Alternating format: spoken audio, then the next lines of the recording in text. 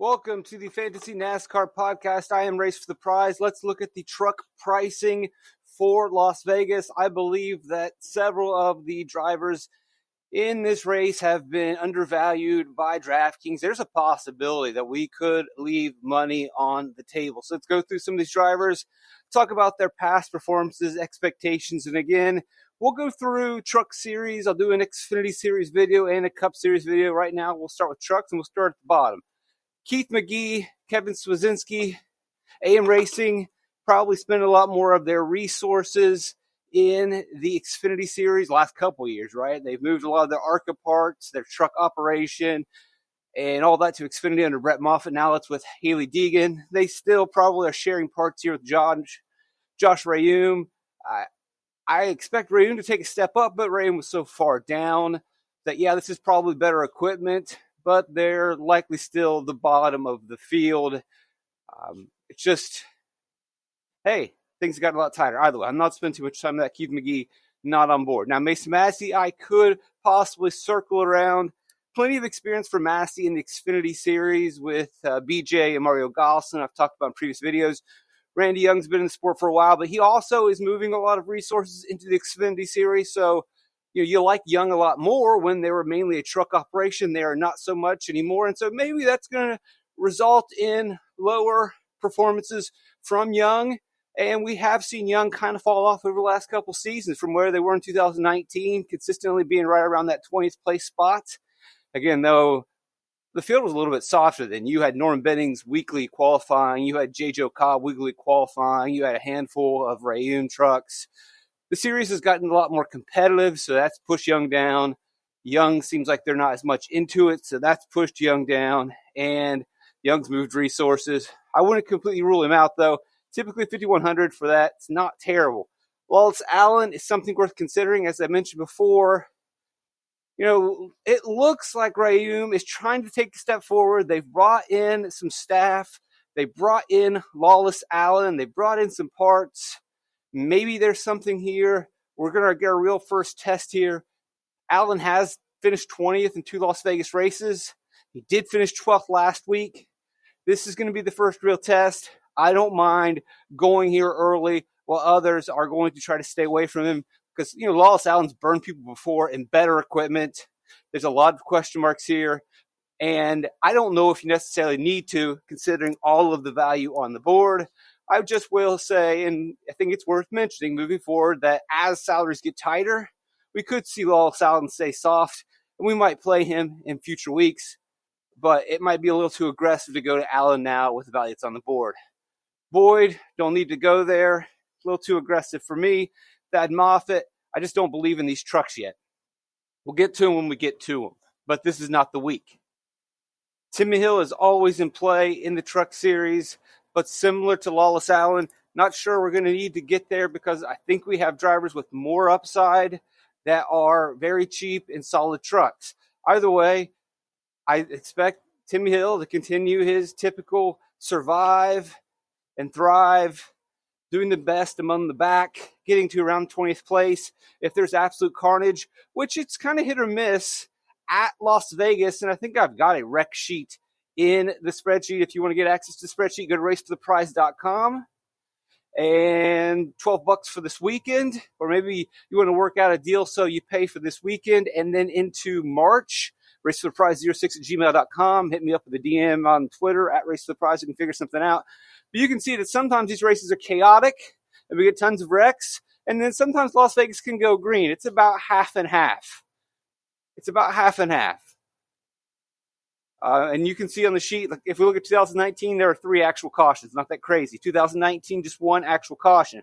2018, 11 cautions chaos. 2018 spring race, just 3 actual cautions. 2020, only 3 actual cautions in the spring race. Fall race, only 2 actual cautions, not counting the stage race. But then in 21, we have 9 cautions, chaos. 21 second race, 10 chaos. 2022, 10 chaos. And then last season, you did have 6 cautions early, and then you get a long green flag run in stage 3. So for the most part, Las Vegas is back and forth And if we do get a chaotic race, then Timmy Hill is fine. But then again, at the same time, if we get a chaotic race that benefits these drivers that are cheap and in the back, I would argue that Brett Holmes or Connor Jones has more upside. So we're talking about Brett Holmes. They are in an alliance with Spire Motorsports won last week with Kyle Busch. It looks like Spire is taking that step forward, and they may be that superstar team that we were thinking that they could be. He also has superstar crew chief Mike Shiplett calling the shots. We haven't seen much out of Holmes yet, but with lesser equipment, old GMS equipment, Holmes did get an 11th place finish and a 9th place finish in Las Vegas. Definitely is probably in the best equipment he's ever had, with the best crew chief he's ever had. A lot of upside, 5,800, probably priced too low for his potential. It is risky because it is still Brett Holmes. He is an unrefined talent, but among this bottom tier, he is absolutely in play. Connor Jones. Yes, is he a rich kid? Yeah, but most of them are. Brett Holmes is a rich kid. His dad owns some sort of construction business. Connor Jones' dad owns some sort of fiber optics business. Doesn't matter with the money daddy's given him. He's actually, performed. He's been strong in the late models, racing for Junior Motorsports. He was strong in the ARCA series, racing for Venturi Racing. So he has had top-tier drives at all the lower levels. And while he doesn't have a bunch of wins, he has performed strongly. And now he's getting a chance with Thor Motorsports at 5,900. This is going to be his first real test. He was in the field last week. I'm not going to hold Atlanta against him. But 5,900, this is definitely a buy low spot. Just thinking, you're getting 5,900 for a Thor truck with a young kid, 17 years old, who has raced in the Cars Tour, who's raced in ARCA. He's not just some nobody. That's a steal. Connor Mosack, Matt Mills, both tons of experience, both rarely get the job done. If the field were tighter, if salaries were tighter, I would flirt around with these niche drivers, but that's just not the case. This is not the week where I need to take a chance on Matt Mills or Mosack. I can easily go up to Jake Garcia, who had a pretty solid season last year for McAnally. Now he's with Thor. Maybe that's a step up. Maybe that's a lateral step. Either way, it's still a pretty high step to be on. It's a good place to be. If we look at Garcia last year, I think his average finish was around 14th or 15th, which we'll absolutely take. Not bad, not great, but got you basically, when we look at what Derek Kraus did year after year for McAnally, Garcia in his rookie season did what Kraus had been doing after years and years of work. So I will clearly take a 14th. I expect him to get better this year, just regardless of whether he has an equipment improvement, because we don't know. McAnally looks pretty fast to start the season. Regardless of whether his equipment is better, Garcia just getting more laps, more experience in the truck, which really races unlike anything else. And for him to be priced at 6,500, that's a steal. Daniel Dye, although I'm not completely sold on him as a race car driver, he has looked good in his first two races.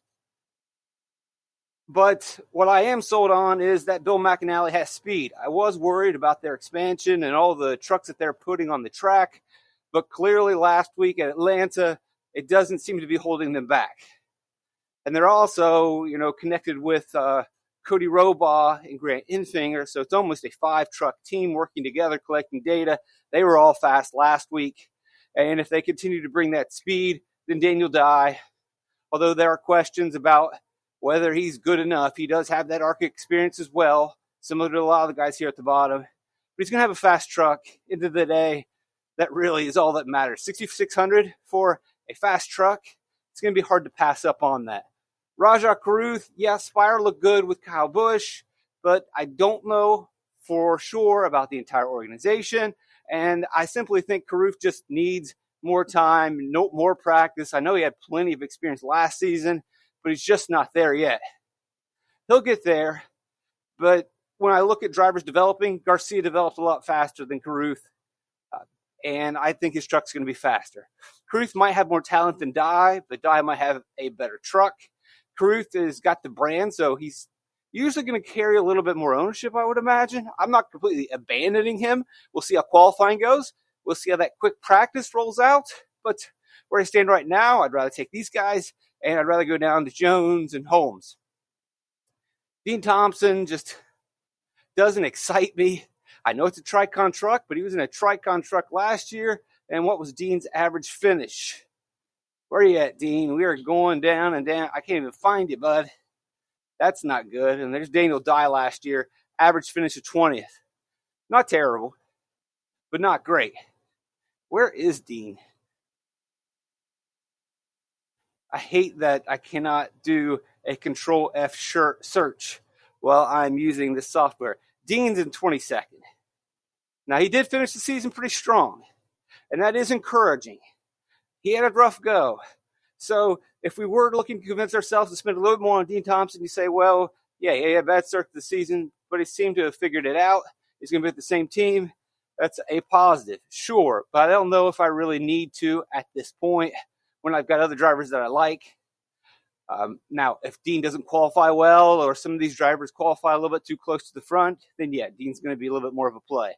Same thing for Bailey Curry. I don't think I need to go there. I like these other drivers in better equipment who may have just as much talent. Tanner Gray, we worry about the upside with Tanner Gray, usually like a 15th place driver, and we're spending more. I think I can get a 15th out of Jake Garcia. I might be able to get a 15th out of Connor Jones at a much cheaper price. Friesen seems pretty underpriced here. I mean, we were spending $9,000 to $10,000 for Friesen a couple years ago. Has he really fallen off that much? You look and see what he's done at Las Vegas. Really solid numbers.